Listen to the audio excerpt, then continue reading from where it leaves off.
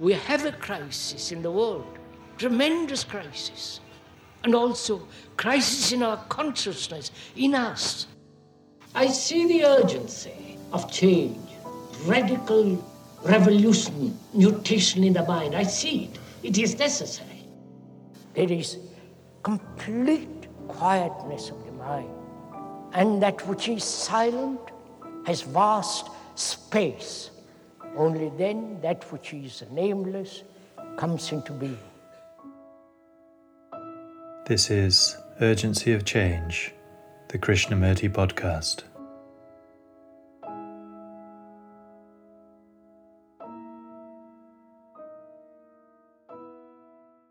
You have to understand your reactions, from which your daily action springs. We react, we revolt, we accumulate, we defend, we resist, we acquire, we submit.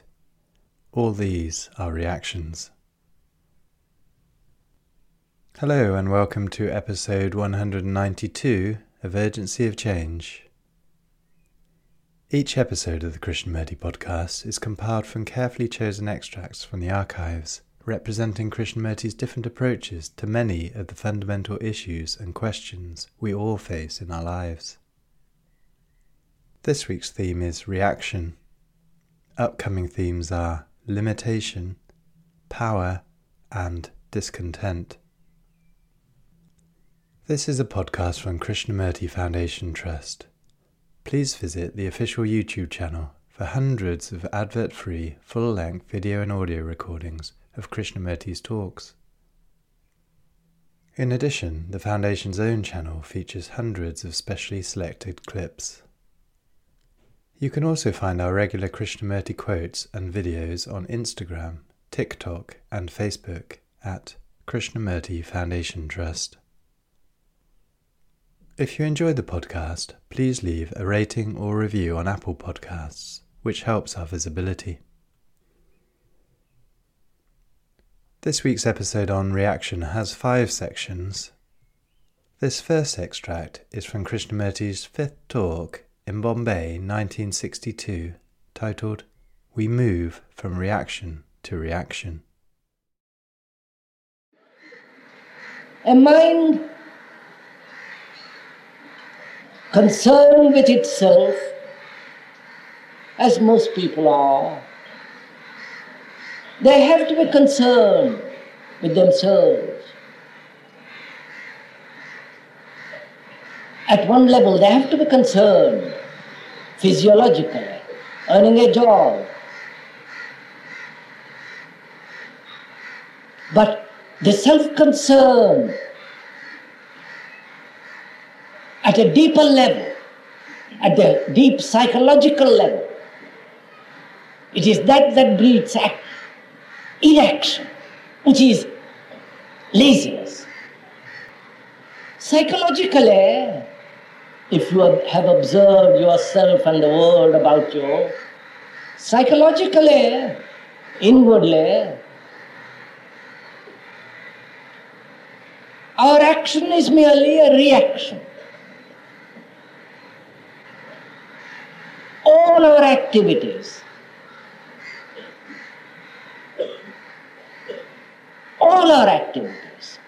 is a reaction, is a response of like or dislike.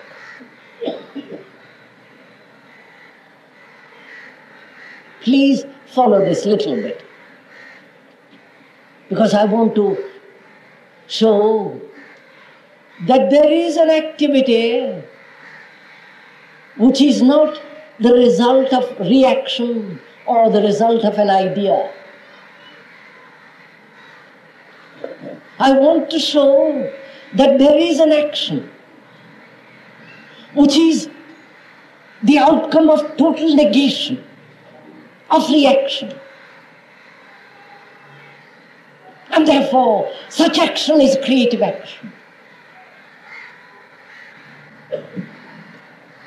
To understand that, to go into that question of, which is really very, not complex, but an extraordinary state of mind, You have to understand your reactions, from which actions, your daily actions spring.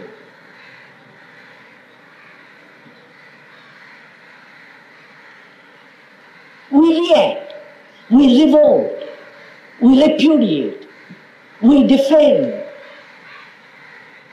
we resist, we acquire, we submit. All those are reactions. I say something to you, you don't like it, and you do so in response of that which you don't like, you act. So at that level we act all the time.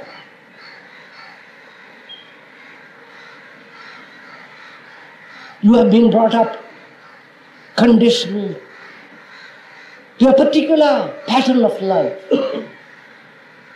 That's your daily life, pattern of life, inwardly, outwardly. And when that is questioned, you revolt, you react according to your conditioning, according to your habits. And from that reaction, there is another action. And so we move from reaction to reaction all the time. And therefore we are never free.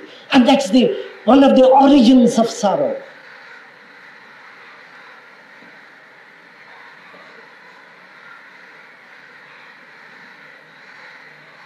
Please understand this.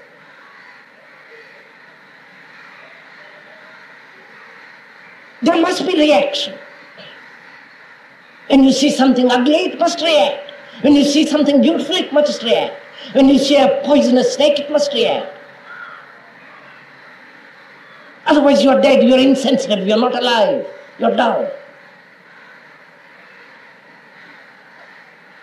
But that reaction is different from the reaction which society, yourself through experience have built up, which has become your conditioning. When you see a tree, when you see the sunset, if you don't react, you are paralyzed. But when you react according to self-pity, according to your conclusions, according to your habits, according to your failures, successes, hopes, despairs, such reaction leads to incomplete action and therefore continuity of more conflict, more misery. I hope you see the difference between the two kinds of reaction.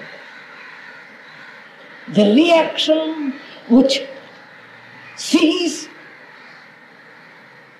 and doesn't translate what it sees in terms of its own conditioning. That's one kind of reaction. That's the real action.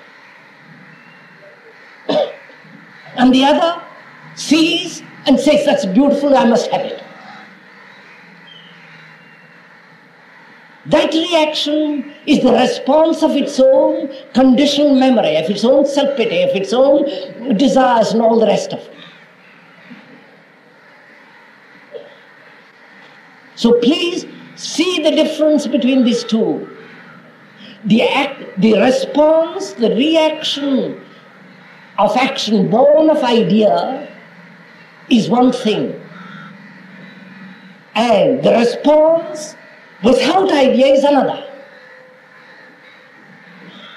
Response born of ideation, of conclusions, of habit, of tradition, leads to bondage, to misery. And the response without idea, merely to observe, that leads to freedom. That is freedom. It doesn't lead you anywhere. Freedom doesn't lead you anywhere. It's only a free mind, which is a mind that is in a state of negation. Negation of the positive reactions of a conditioned mind. the mind that is in negation. It's only that in that state of negation you can see in a flash what is true.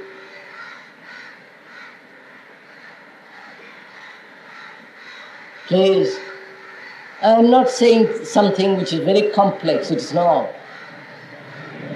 It's very simple. And because of its very simplicity, you're going to miss it. Because your minds are so complicated. You want to find various things. It is very simple. Your reactions are the outcome of your conditioning. As a Hindu, as whatever you are. Rich man, poor man, woman, man, with all your experience, with your hopes, with your guilts, with your anxieties, with your attachments, there they are. And from that you react. And the more you react, the more those reactions take you deeply into yourself, you are still within the bondage of your own reactions, your own limitations. That's very simple. It doesn't need great psychological investigation. But what does demand attention, energy, is to deny totally this positive reaction of a conditioned mind. Then, when you deny, then you observe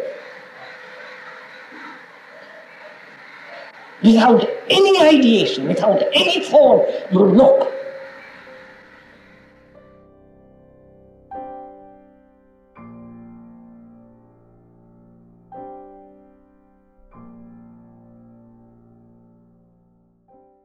The second extract is from the first talk at Brockwood Park in 1978, titled The Reaction We Call Fear.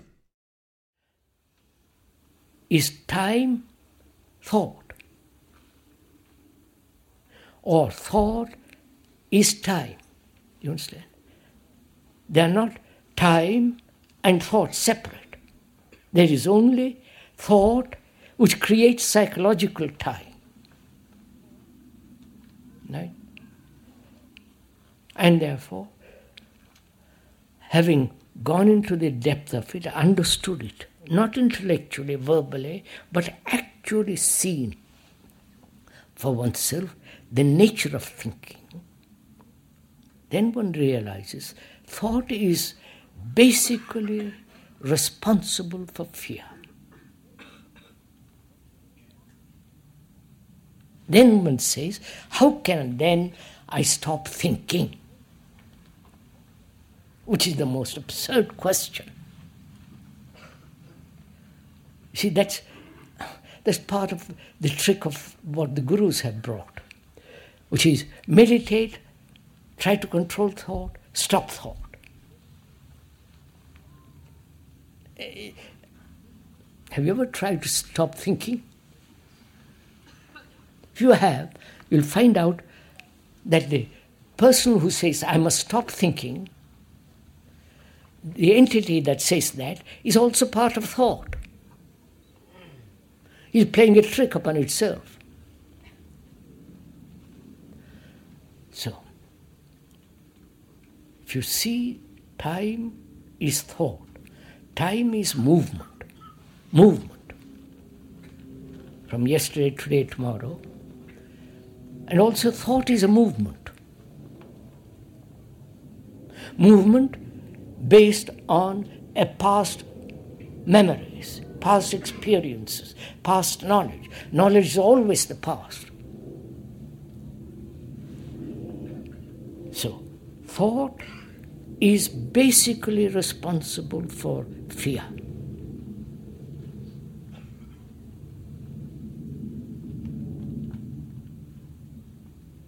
You understand? Now, is the word identified, is the word fear, you understand? Is the word fear actual fear? Or the word is not that thing. He says, I'm getting all too tired. You understand my question? Is the word different from the thing? Or is the word creating that thing, fear? Then the word is driving you, and the word is creating the fear. Or is there fear independent of the word? Which is, the word is not the thing. Right? You understand? So have you separated the word from the thing? You understand? The tent, the marquee, the word is not that. Right? So have you, when you look at it, can you separate the word from the thing? You understand my question? So have you separated the word from the reaction, which you call fear? So which means, are you aware that you are caught in the network of words?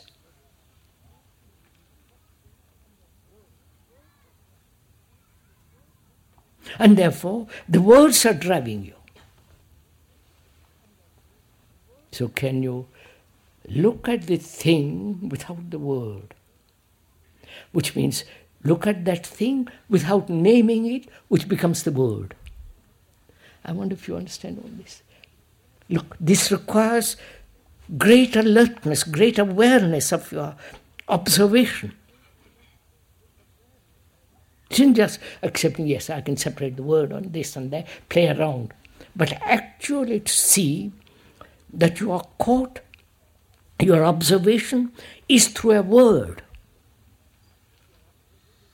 And therefore the word becomes all important. So you're, in realizing that, you say, all right, I'm separate word, put it away. Let me look at the thing itself. Not with the word interfering with it. The word with all its connotations, its contents. Let me look at that thing. Do you understand? I'm expending a lot of energy, I hope you are too.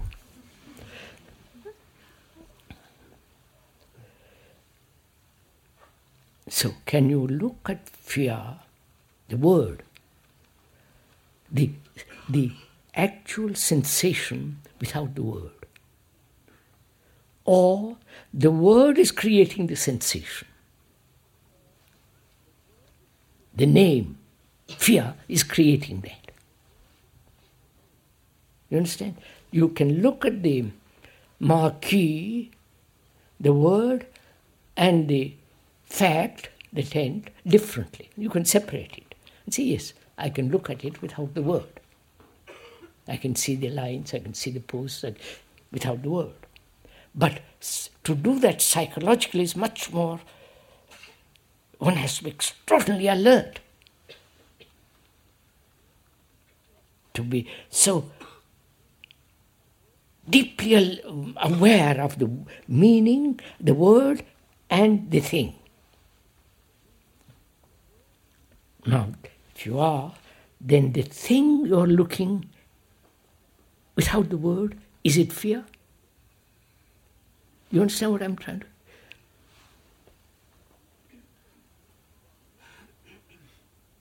The reaction, which you have named as fear, if you don't name it, is that fear? Is there fear? Which you can only answer, you have come to that after investigating, understanding time and thought. Thought is time, because both are movement. Time is movement. Thought is movement. So they are not two separate things. Thought creates psychological time.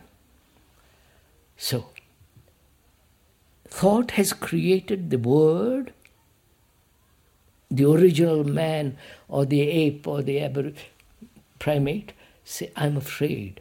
The fear has gone, you follow, right down to us.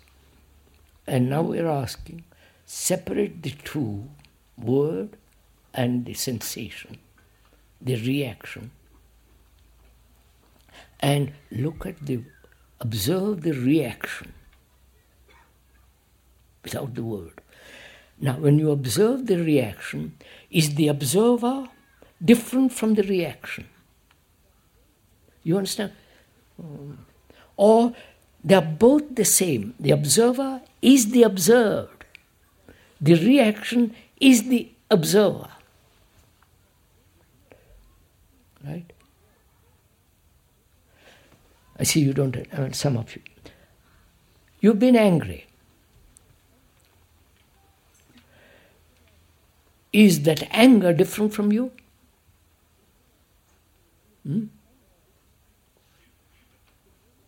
You are only aware of that. At the moment of anger, you are not. But a second or minute later, you say, I have been angry. You have separated yourself from that thing called anger. And so there is a division.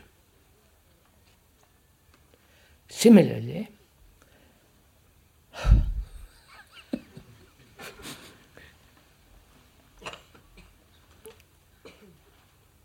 is the reaction which you call fear different from you?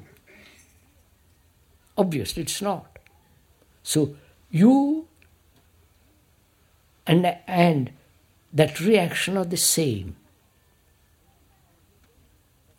When you realize that, you don't fight it. You are that, right? I wonder if you see it. Then a totally different action takes place, which is before you have used positive action with regard to fear. Say, I must not be afraid, I will deny it, I'll control it, I must do this and that about it.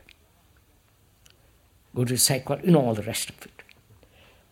Now, when you realize, when there is the fact, not realize, when there is the fact that you are the reaction, there is no, you separate from that reaction, then you can't do anything, can you? I wonder if you realize, you can't do anything. Therefore, a negation, a negative, a non-positive observation is the ending of fear.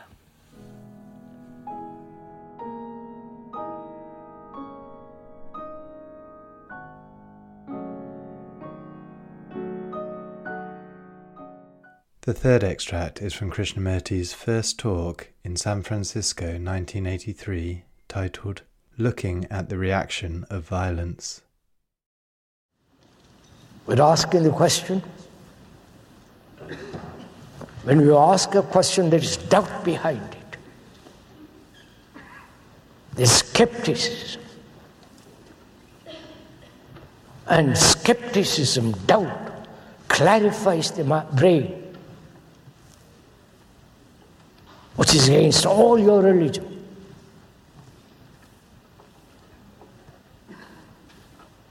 You don't doubt your guru.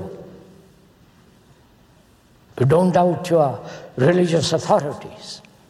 You don't doubt the whole rigmarole of religious entertainment.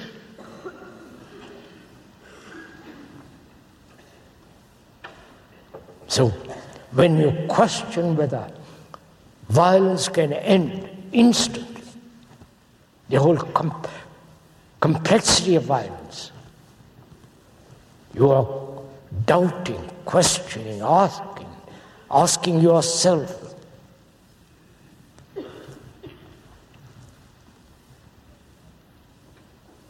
Now let's find out, probe together, whether it's possible to end violence completely,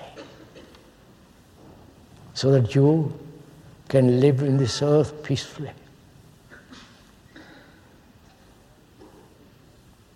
Because if you are violent, you cannot possibly live peacefully. That's not a motive. But the fact is we are violence. Violence between man and man, woman and man, and so on.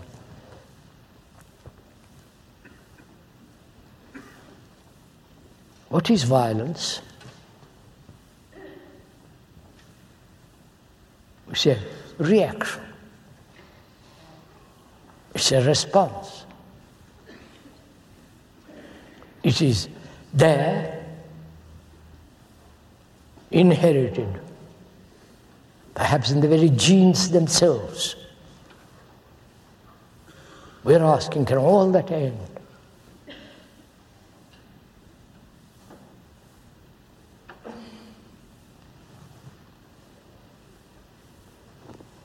How do you observe? Observe a tree. Observe the lovely sunset or the beauty of a sky in the evening. How do you observe things? When you look at the new moon, just over the horizon, a slip of light, hardly perceptible. When you look at it, what's your reaction? Do you say how beautiful it is and turn away to other things? Do you ever look totally, completely, attentively at anything? Do you ever look at your wife or your husband or your children completely, without any reaction of parent and all that business? Just to look. Can you look at a tree without naming it? Can you look at that moon, full moon of an evening, when the heavens are clear and all the evening light is awake? Do you ever look at it without the word? Without all the remembrance of full moons of yesterdays?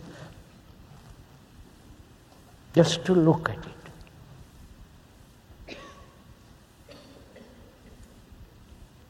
When you so look at it, there is a totally different movement going on. It's not the movement of thought. It's not the movement of pleasure. It's not a remembrance of something past.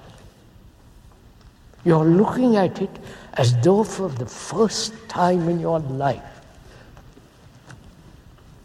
when you don't name it. So can you move from the outer, which is looking at the moon, move inwardly to this whole structure of violence? Look at it.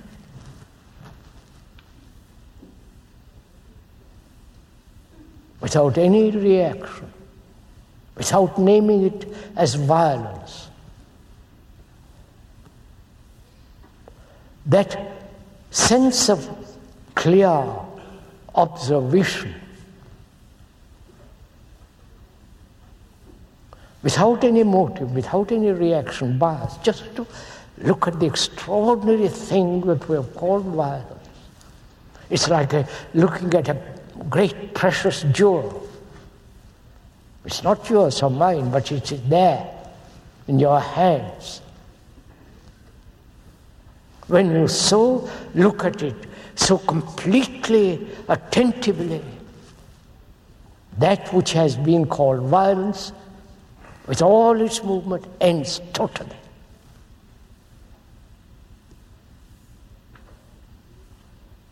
You're not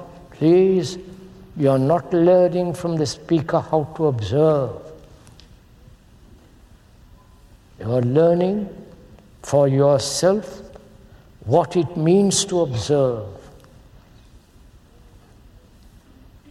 Observe the whole. Be aware of the nature, the structure of the whole in which we are. The rain, the clouds, those extraordinary clouds full of light and depth and quality. To observe all this. And so one can learn, one can observe what it means. Violence means. And when there is such observation with great attention, because you cannot observe if there is no attention. The word attention means to grasp, to go out and take. We are not using the meaning in that sense. To attend. To attend to what you are saying. To attend to your thoughts. To attend diligently at this violence which has brought such great misery to human beings. When there is such pure attention, which is the gathering of all your energy, to focus on this fact of this reaction called violence, there is an ending completely of that violence.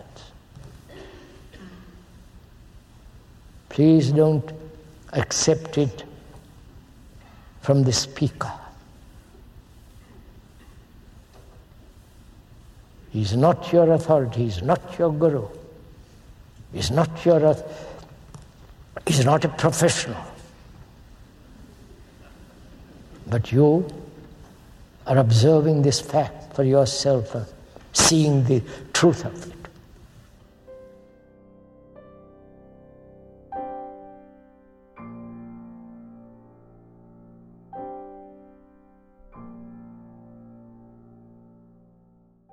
The fourth extract is from the fourth talk in Saanen 1962, titled Reactions are Based on Ideas. To live without idea, that means entirely different thing from what one is accustomed to. Because we live with ideas, we live with our thought, we live with our concept, habits, formulations. And a person comes along and tells you, look, that isn't the way to live. That only creates conflict, misery, confusion. To live implies totally, completely a mind that is empty of all ideation and therefore is capable of facing fact from moment to moment without interpreting the fact.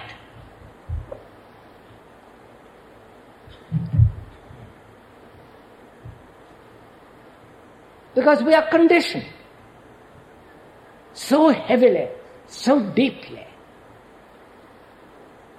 with this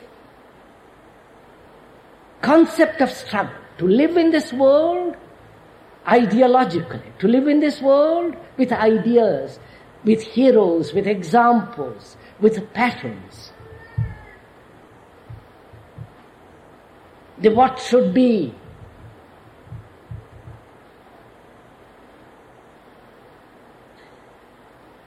And I am proposing the wiping away of all that.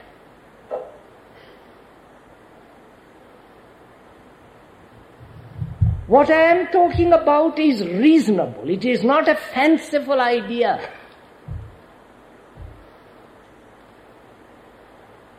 Because one can see for oneself very clearly where there is conflict, there is confusion, there is lack of clarity, there is suffering, there is misery, every form of travail.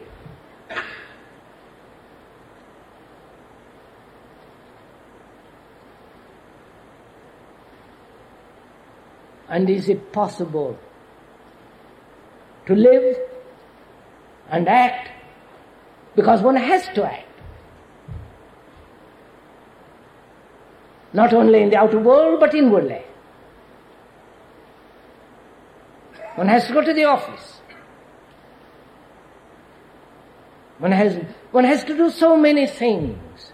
Is it possible to live in this world without conflict and therefore without idea?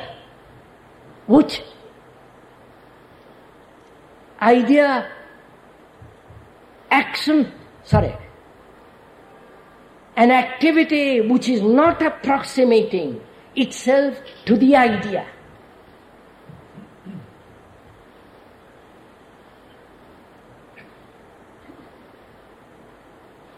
You don't know if it is possible or not. I say it is.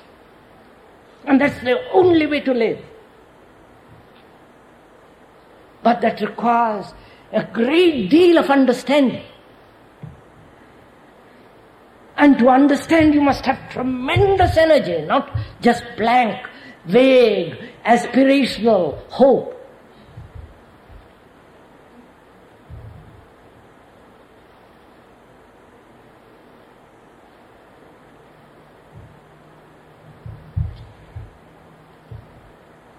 So, idea is brought about through thought. Concept, patterns, is the outcome of our thinking, which is based upon our conditioning. All our thinking, however noble, however refined, however subtle, is the outcome of our memory, of our experience, of our knowledge. There is no thinking without the past. There is no thinking if thought is not the reaction of memory.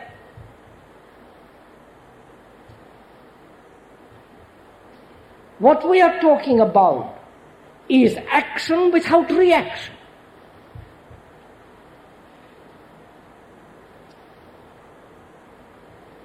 Which means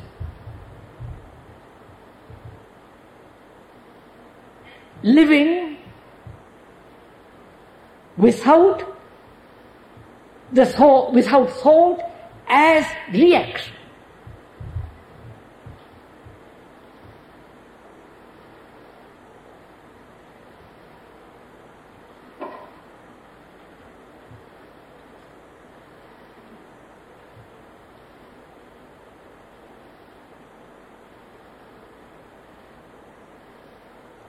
In this world, there is war. There is the atom bomb. And the so-called people who are inclined to pacifism, who do not want war, they talk about banning the atom. And to them that is the ideal. The bomb is only the result of an historical process of our nationalities, of our prejudices, of our class differences, of our particular religious inclinations. All these have produced the bomb. And it's no good fiddling with bomb. You have to change totally our way of life, our way of thinking. And nobody wants to do that. Nobody wants a complete revolution.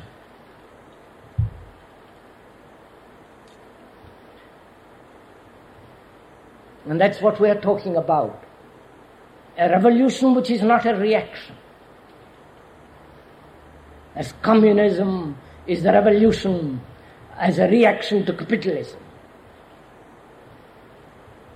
We are seeing the facts that as long as there are nationalities, as long as there are class differences, as long as there is patriotism and recognition and identification with a particular group, sect, religious or economic, there must be war.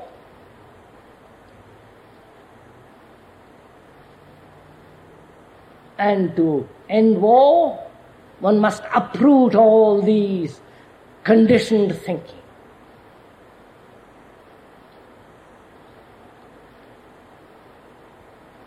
And so, what we are talking about is not a reaction. You understand what I mean, a reaction? You insult me and I react. You say something which I don't like or like, I react. But to listen to what you say without reacting, to find out the truth or the falseness of what you are saying without reacting, and from that perception, from that seeing, from that listening, there is an action which is not reaction. All reaction is based on an idea, on a pattern.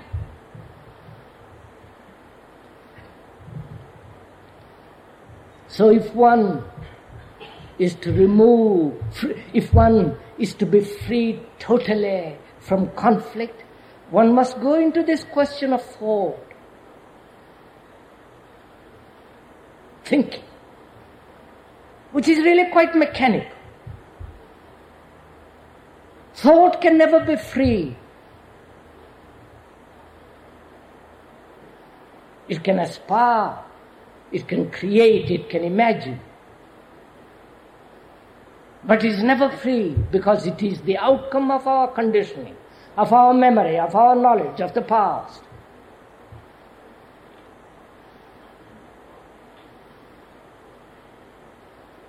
And to look at facts inwardly as well as outwardly without reaction implies to look without thought. You might say, what nonsense are you talking about?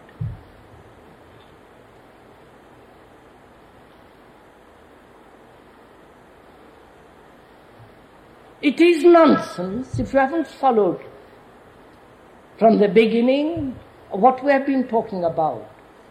Just to pick up a phrase and say to live without thought is obviously moronic, obviously absurd. But if you understand the whole implication of thought,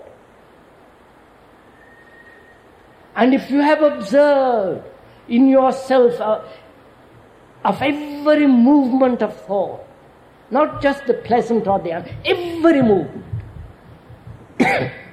of every movement of feeling, if you have watched yourself, you have listened to yourself without reaction to this whole complex movement of the mind, then you will see for yourself that you can live, function, do things without thought. That requires an enormous awareness.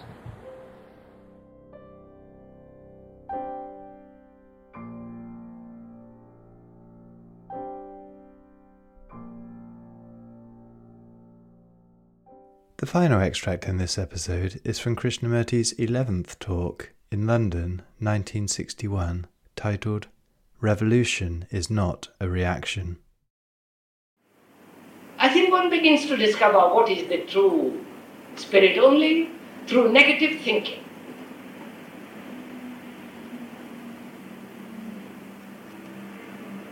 I mean by negative thinking, and negative thinking is the highest form of thinking also.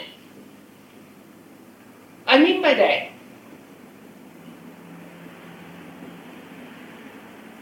discard, tearing through false things, breaking down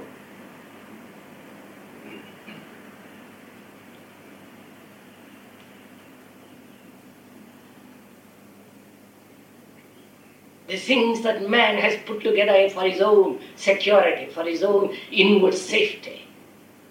The various defenses and the mechanism of thought which builds these defenses.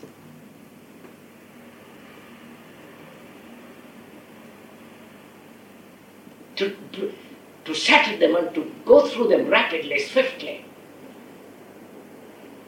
and see if there is anything beyond.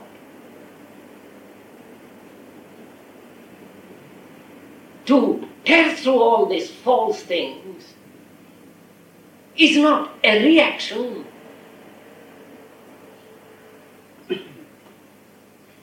to what exists. To find out what is the religious spirit, surely, and to approach it negatively, one must see what one believes, why one believes.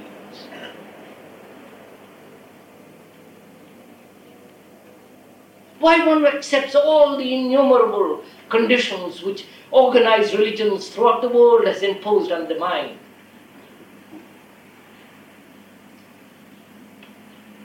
Why you believe in God, why you don't believe in God.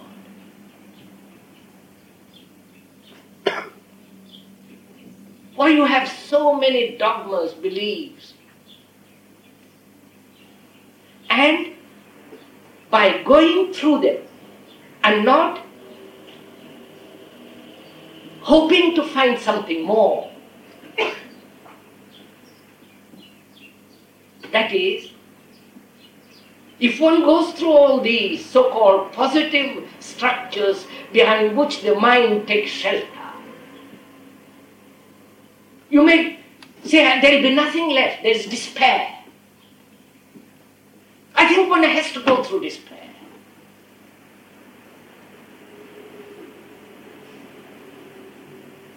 Despair exists only when there is hope. Hope of being secure, being perpetually comfortable, perpetually mediocre, perpetually happy. And when that state is not, then despair comes in. For most of us, despair is a reaction to hope.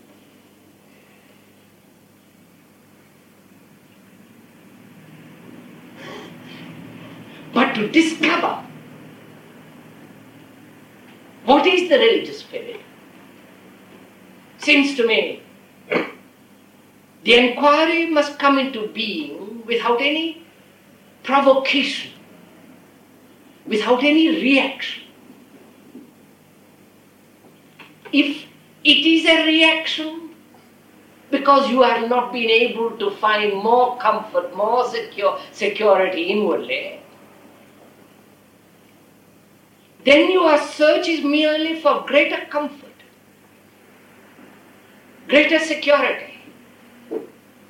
Whether in God, in a belief, in an idea, or in knowledge experience. And it seems to be such thought, born of reaction, can only produce further reactions. And therefore there is no liberation from the process of reaction which prevents discovery. I don't know if I'm making myself clear on this point. Perhaps we can discuss this after I have finished this evening. So, there must be a negative approach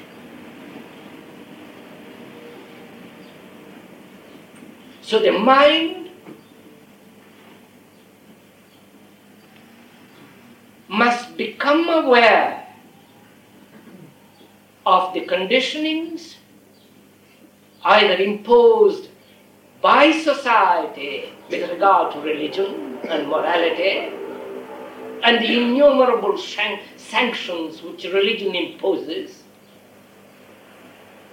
and also rejecting those, one has cultivated certain inward resistances, conscious and unconscious, beliefs which are based upon experience, knowledge, which become the guiding factors.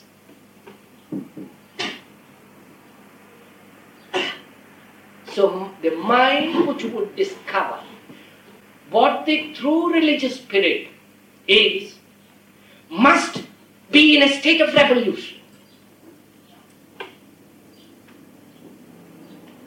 I mean by revolution the destruction of the false, of things that have been imposed upon it, outwardly, or imposed upon it by itself. For the mind is always seeking security.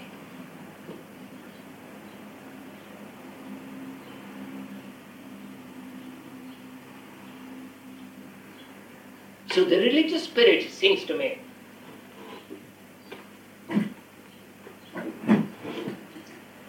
has within it this quality of perpetual, constant state of mind, which never builds,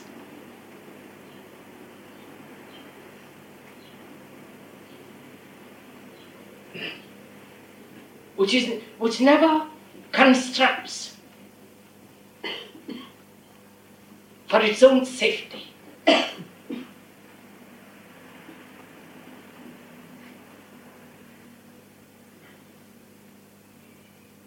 Because if one builds, if the mind builds with the urge to be secure, then the mind lives behind its own walls and therefore is not capable of discovering anything, discovering something new, or if there is something new.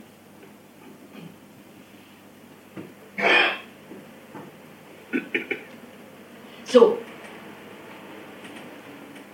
death, destruction of the old is necessary. The destruction of tradition,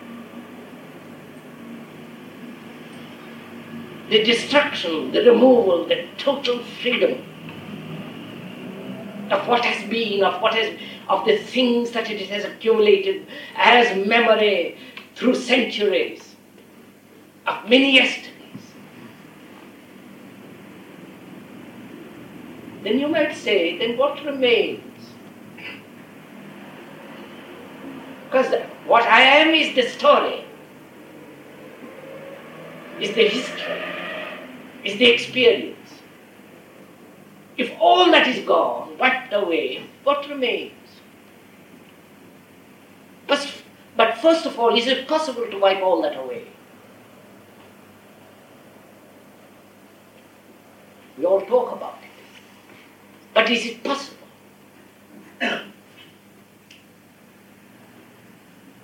I say it is possible. Not to influence it, because that's too silly, too mature. But I say it can be done if one goes into it very deeply.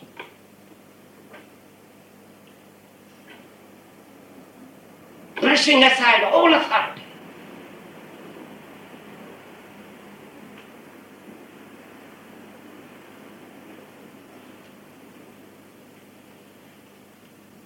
that state of wiping the slate clean.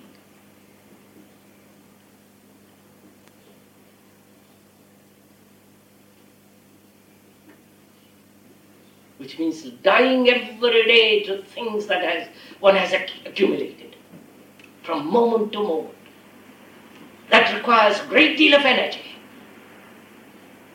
and great inward insight.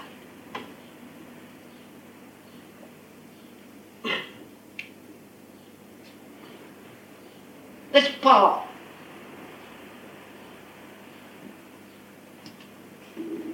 Of the religious spirit.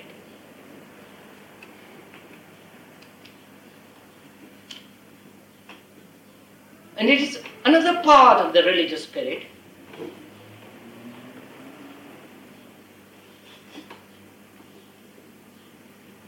is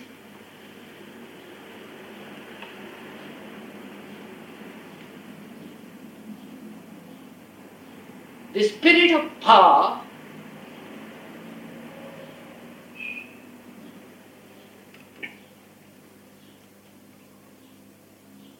in which is included tenderness,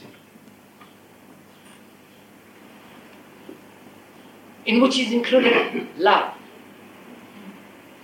Let me put it that way. I am thinking it, I am expressing it aloud. So if I use wrong words, wrong phrases, please pass it over. Don't stay with those words or those phrases. As I said, another part of the religious spirit is this power which comes through love.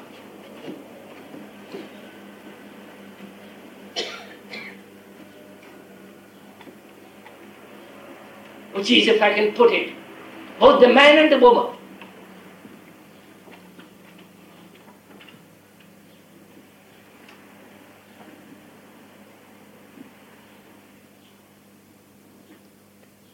But I mean by power something entirely different from the urge to be powerful, from the feeling of dominance. And that power that comes through severe control, abstinence, or the power of a very sharp mind which is ambitious, greedy, envious, that wants to achieve.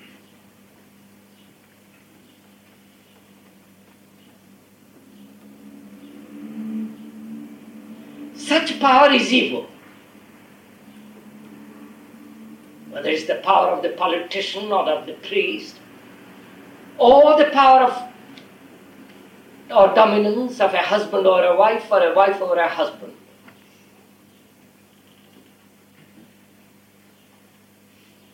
The power to influence people to think in a certain way is evil.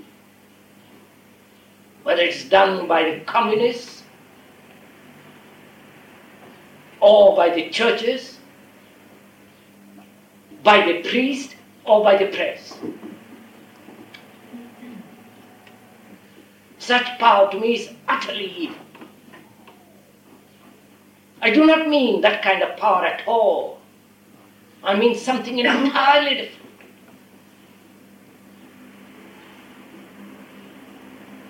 Not only in degree but in quality.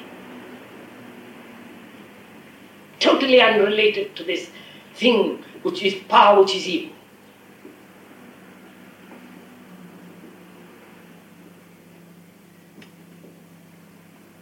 There is such a power as something outside, not provoked by our will, by our desire.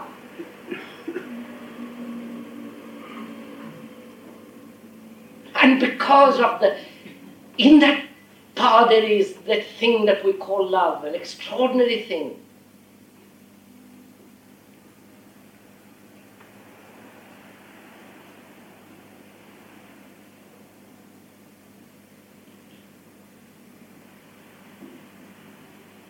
That is part of the religious spirit.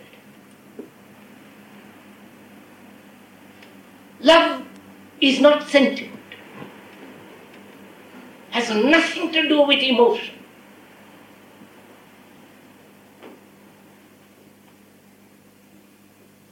Or the reaction to fear.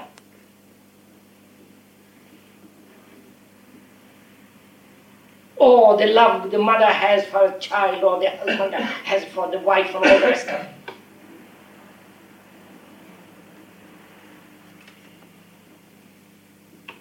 Please follow this. I'm going to it. Don't accept or reject. We are taking a journey together.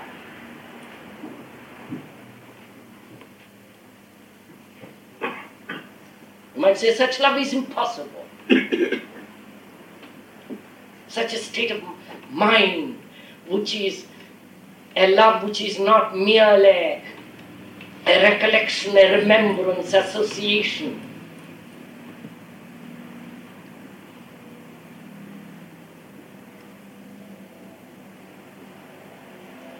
I think one will find it. One comes upon it darkly. When one begins to investigate this whole process of thought, of the ways of the mind,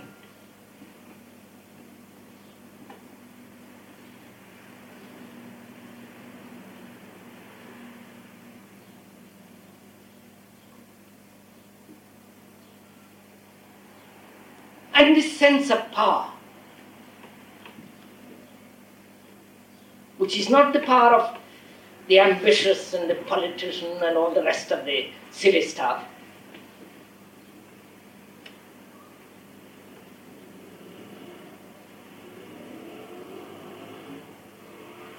It's the power that has its own being in itself.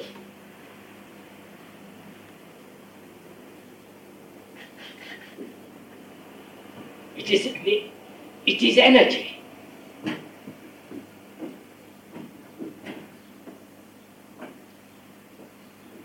The energy that is generated by the self, by the me, for the things it desires, pursues, is entirely different from the energy that has no cause.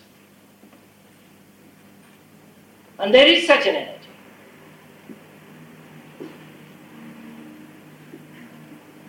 That energy can only be found when the mind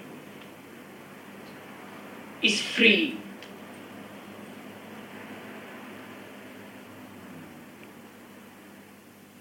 Is not tethered to time and to space.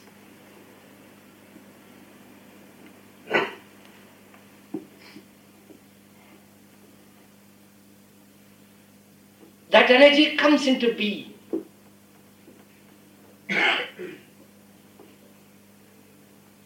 When thought, as experience, as knowledge, as the ego, as the center, the self, the me, which is creating its own energy, its own volition, with its sorrows, its miseries, its all the rest of it. When that center is dissolved,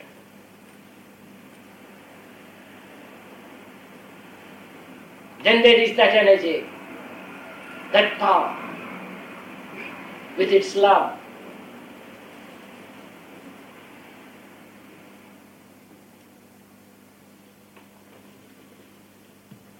Then there is another part of the mind, of the religious mind. Another layer.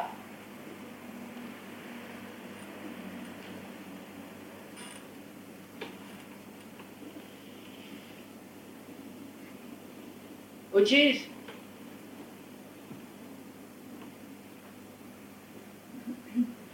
a movement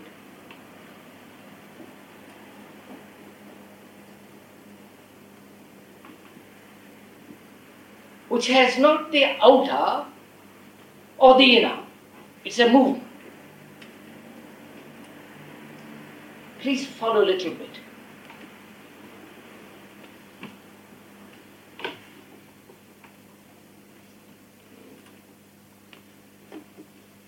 We only know the outward movement as the objective movement. And from that outward movement, there is a reaction to that, and that which we call the inward movement. The going away from the outer, renouncing the outer, or accepting the outer as inevitable and resisting it, and cultivating in reaction an inward movement with its beliefs, with its experiences, with its all the rest of that. There is the outward movement, the going out, being ambitious, being aggressive, being all the rest of going out. And when that fails, turning in. We never seek truth or God or whatever name you like to call it when the mind is happy, when the mind is delighted in itself. We never want nothing. We don't want even to whisper the name of God or truth because it's in itself so intensely alive. It's only when we are miserable, when the outward things have failed, when you're no longer a success, when you're no longer having all the things you want, when you have trouble in the family, when there is death, when there is conflict and all the rest of it, then you turn inward. That's what most people, old people do. We never turn to religion in the true sense of the word when we are young. Because, well, all our glands and everything is working at top speed. We're satisfied with sex, position, prestige, and money, fame, and all the rest of it. When those begin to fail, then we turn inward. Then we become beatniks or some other rest of it. All that is a reaction. That's not revolution. Revolution is not a reaction. Now, if one sees that very clearly, the truth of that,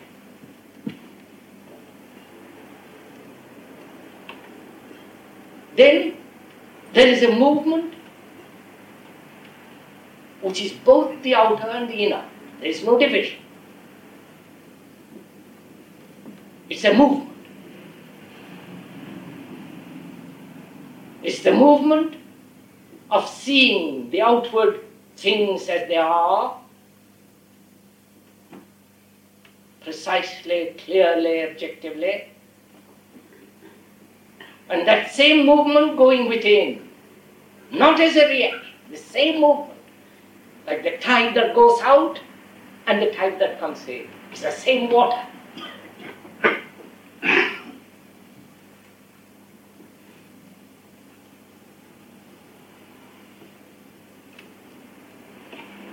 Going out is keeping the eyes, senses, everything open, alive.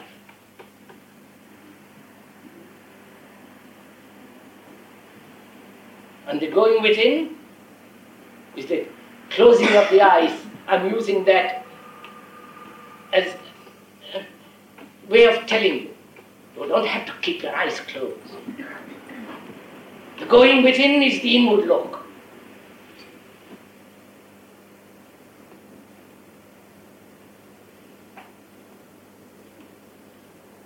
Having understood the outer, then the eyes turn inward. Not as a reaction. And the inward look, the inward understanding,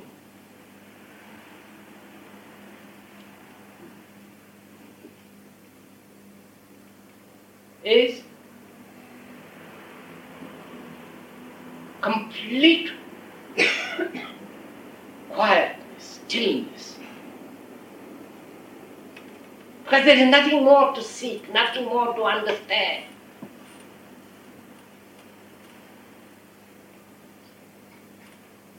And therefore, complete stillness of the mind.